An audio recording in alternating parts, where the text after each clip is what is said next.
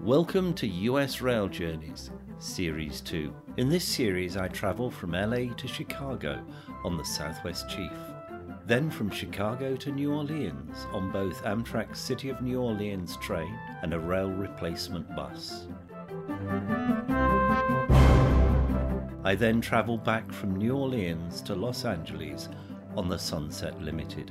I also get to travel on the San Joaquins, the Coast Starlight and the Pacific Surfliner, in all over 6,300 miles in 14 days.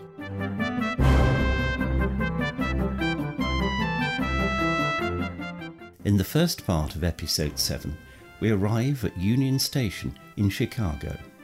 In the second part, I spend 30 hours around the city.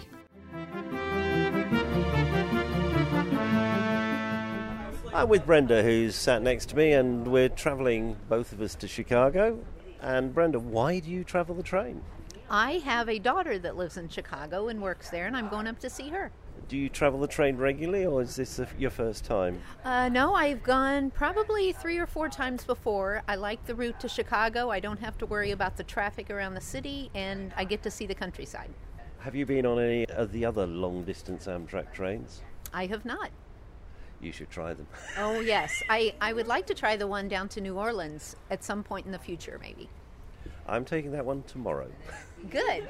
So if you listen when I have edited the podcast, you'll find out whether I enjoyed it. Okay, great. I'll do that. Thank you very much. Sure, thank you. I'm with Amber, who's travelling on the train today all the way to Chicago? All the way to Chicago and then further after that, but just Chicago for now. Where are you travelling to after Chicago? Well, first stop after Chicago will be New York for just a couple days. Then I'm headed all the way down to Florida. I'm headed back up to New York, which makes very little sense.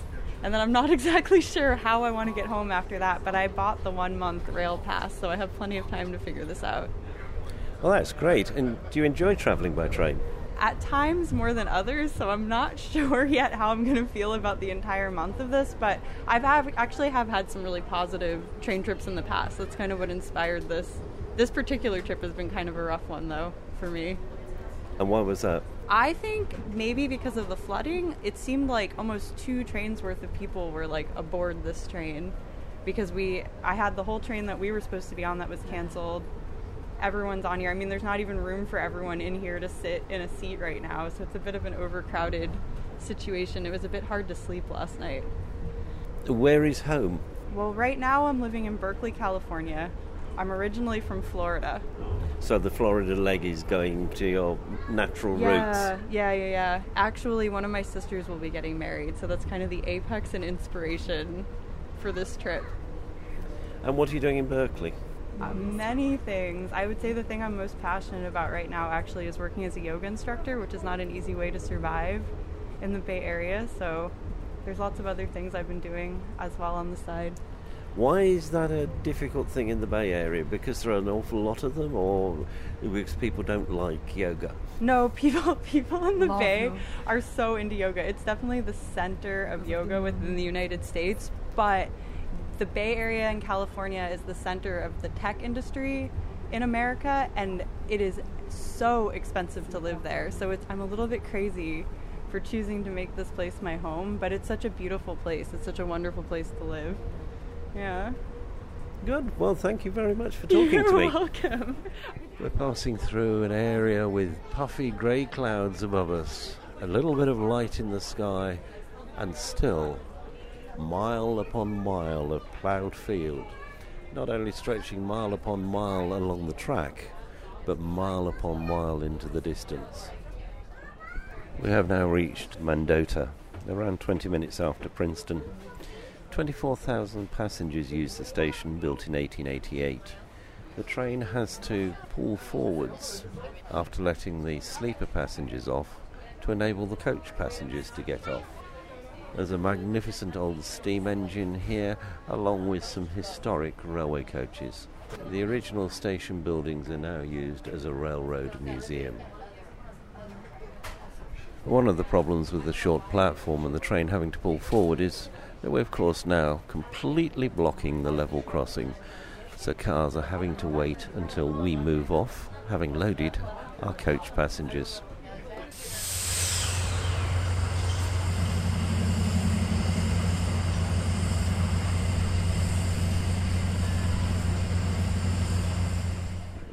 On the opposite side of the tracks from the railway station are some grain silos, and on one of the grain silos there's a mural of a corn cob. Maize is a very large industry in this part of the world. As we get up to speed, having left Mendota, we've just passed a wind farm on the horizon. It's nice to see environmentally friendly electricity being generated.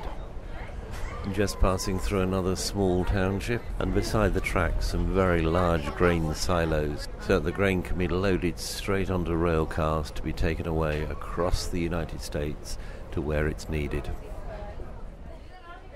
Passing through another small town with its water tower, which has painted on the side of it the name of the small town that we were passing through. Sadly, I didn't catch it. I was a little bit late, but also in the middle of town, next to the tracks, the large grain silos waiting for this year's crop.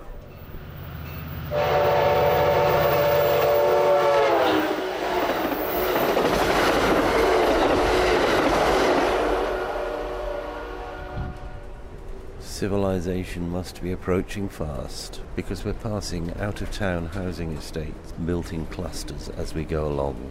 Still plenty of farmland, but also a lot more people have made this their home.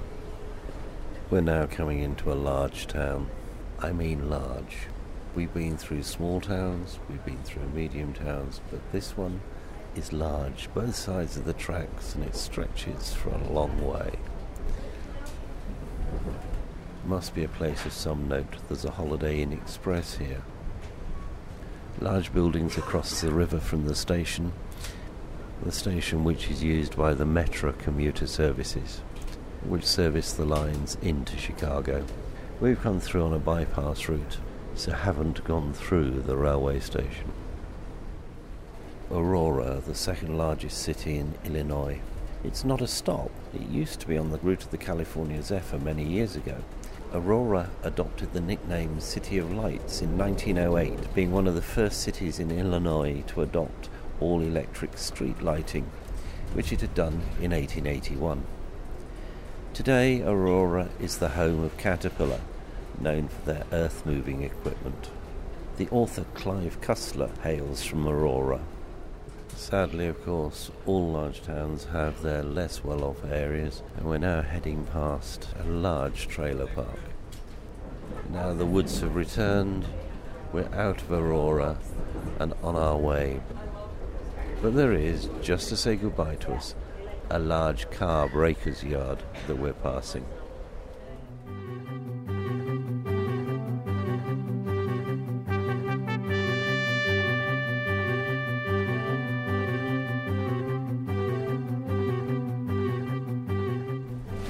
The buildings and industry have started yet again, past a vast car park at one of the Metra stations, on our approach into our penultimate stop at Naperville.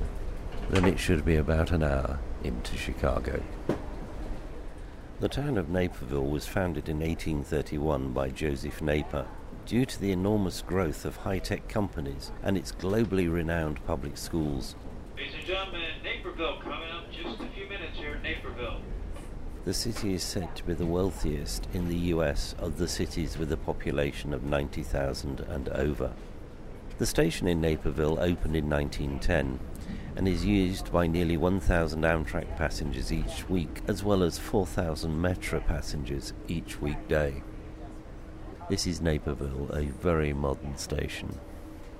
So now we're on the final leg of our journey into Chicago, which we should be reaching in about 30 minutes. Chicago is the industrial core of the Midwest and a major transport hub located in the heart of America's agriculture belt. It is a leading distributor of farm products. Its many regional food specialities reflect the city's ethnic and working class roots. Chicago's spirit is also shown in its architecture, It is here that the word skyscraper originated, with the first one being built in 1885. The arts and sciences are well catered for, with an abundance of world-renowned theatres and museums. There is Wrigley Field, one of baseball's oldest parks, and the Sears Tower. The majority of Amtrak's long-distance trains either originate or terminate in Chicago. This final part of our journey will be built up all the way into Chicago Union Station. I hope to tell you more about Chicago Union Station tomorrow when I set off down to New Orleans on the city of New Orleans. This journey on the Southwest Chief has been great fun. Yesterday afternoon we had party time in the observation car with a group of 4 who had certainly had a few drinks and were enjoying themselves. Today the people are different, but still just as friendly. But before I leave the Southwest Chief, I would like to thank all the passengers who've spent time in the observation car, who've had to put up with the guy waving a microphone, and I'd particularly like to thank everyone who gave me an interview. I would also like to thank Jeff and his catering team, who were brilliant in the restaurant car, and Jane down in the cafe, and of course the staff who've looked after us in our sleeping accommodation so well. This has been a really enjoyable journey, and even though we're arriving in Chicago on a gloomy late March day, the Southwest Chief is an experience that I've enjoyed. This really is the way to travel long distance in the United States. If you don't believe me, then you should try it, and you'll understand why I like it. If you do believe me, I expect to see you at an Amtrak office somewhere in the not-too-distant future.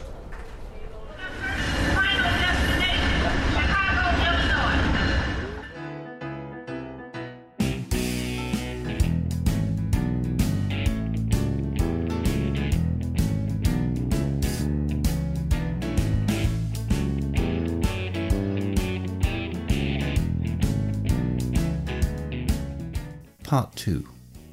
In Chicago, the Windy City.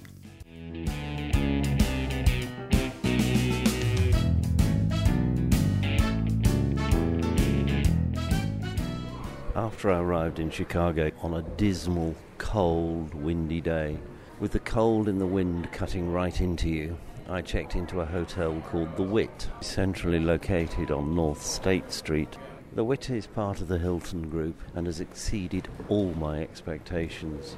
Very comfortable room, excellent staff, and this morning a really enjoyable breakfast. The hotel itself is 1 block from the river, and I'm now waiting to go out and see some of the sights of Chicago. I'm in the Chicago Museum of Science and Industry, in a hall dedicated to one exhibit, a U-boat, U-505, which was captured whole during the Second World War. A lot of people here fascinated by the U-boat and the accompanying exhibit, telling them about the Battle of the Atlantic during the Second World War. U-505 was laid down on the 12th of June 1940, commissioned in August 1941, and captured intact by the US Navy on the 4th of June 1944. Between commissioning and capture, the U-boat had the distinction of being the most heavily damaged U-boat to successfully return to port, and, following 6 botched patrols, the only submarine in which a commanding officer committed suicide in combat conditions, as well as being captured intact with all the secret codes and the Enigma machine.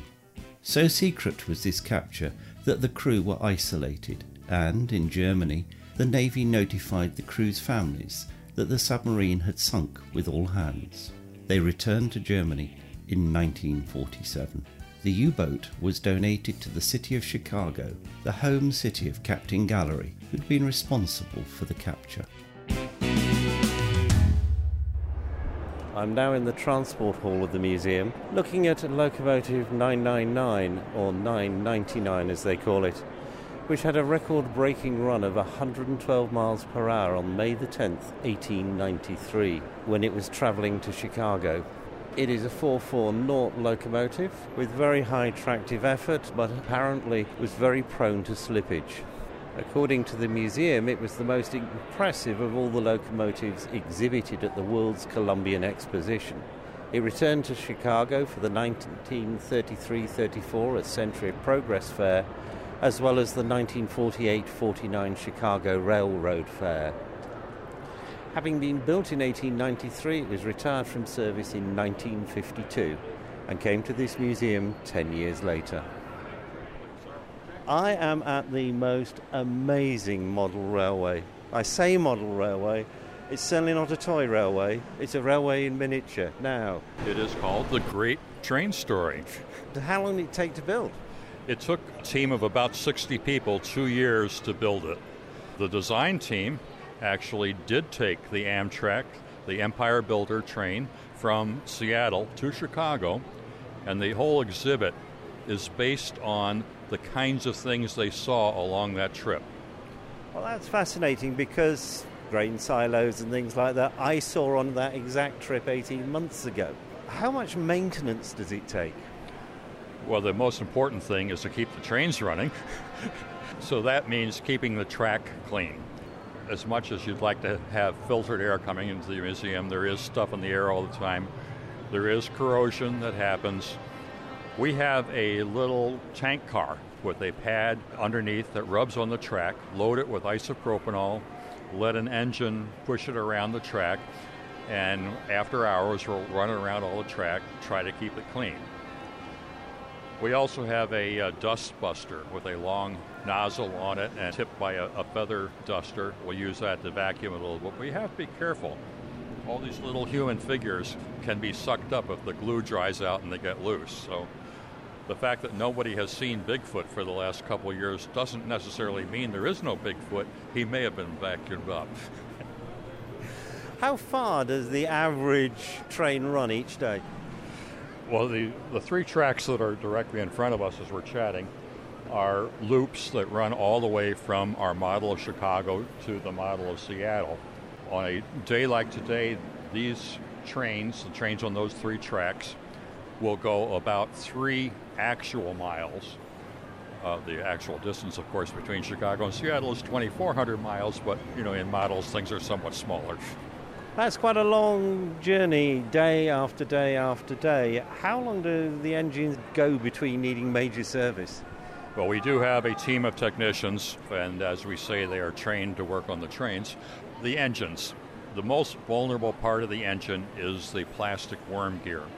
It reduces the speed of the little electric motor inside down to the speed that turns the wheels at the proper rate. That worm gear may have to be replaced as often as every 3 months. So we have a shop and back where that kind of maintenance is done. Sounds like it's pretty busy. Do you ever reprogram the trains that are running? Well, first off, no computer. Ah. We use very basic system. In the previous iteration of the train model train layout, we did try a computer, and if anything went wrong, we had to shut down the computer, reboot it. Nothing was running while that happened. Our system now is extremely robust. It's a combination of sensors under the track that are tripped by devices in the front and the rear of the train. There are relays, there are timers, there's transformers.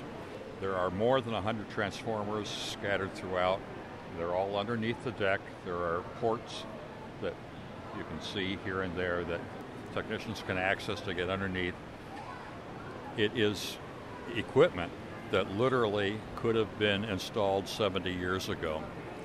It's all very well tested, reliable. When things go wrong, we just shut down 1 or 2 transformers to make the repair. Everything else keeps on running. So in fact, using technology from the pre-computer age in your post-computer age. Yes. Hate to say it, but computers are not reliable. And if you laid all the track end to end, the actual yardage or meterage, if you will, of track, the length of track in this exhibit is approximately a quarter mile of actual, which in model terms translates to, I believe it's 23 scale miles of track. I want one in my back garden. Thank you very much. Thank you. I'm very happy to have you here today. This podcast has been produced by the Mr. T Podcast Studio.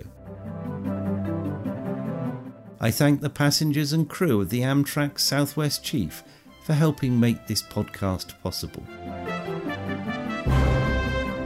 Thank you for listening.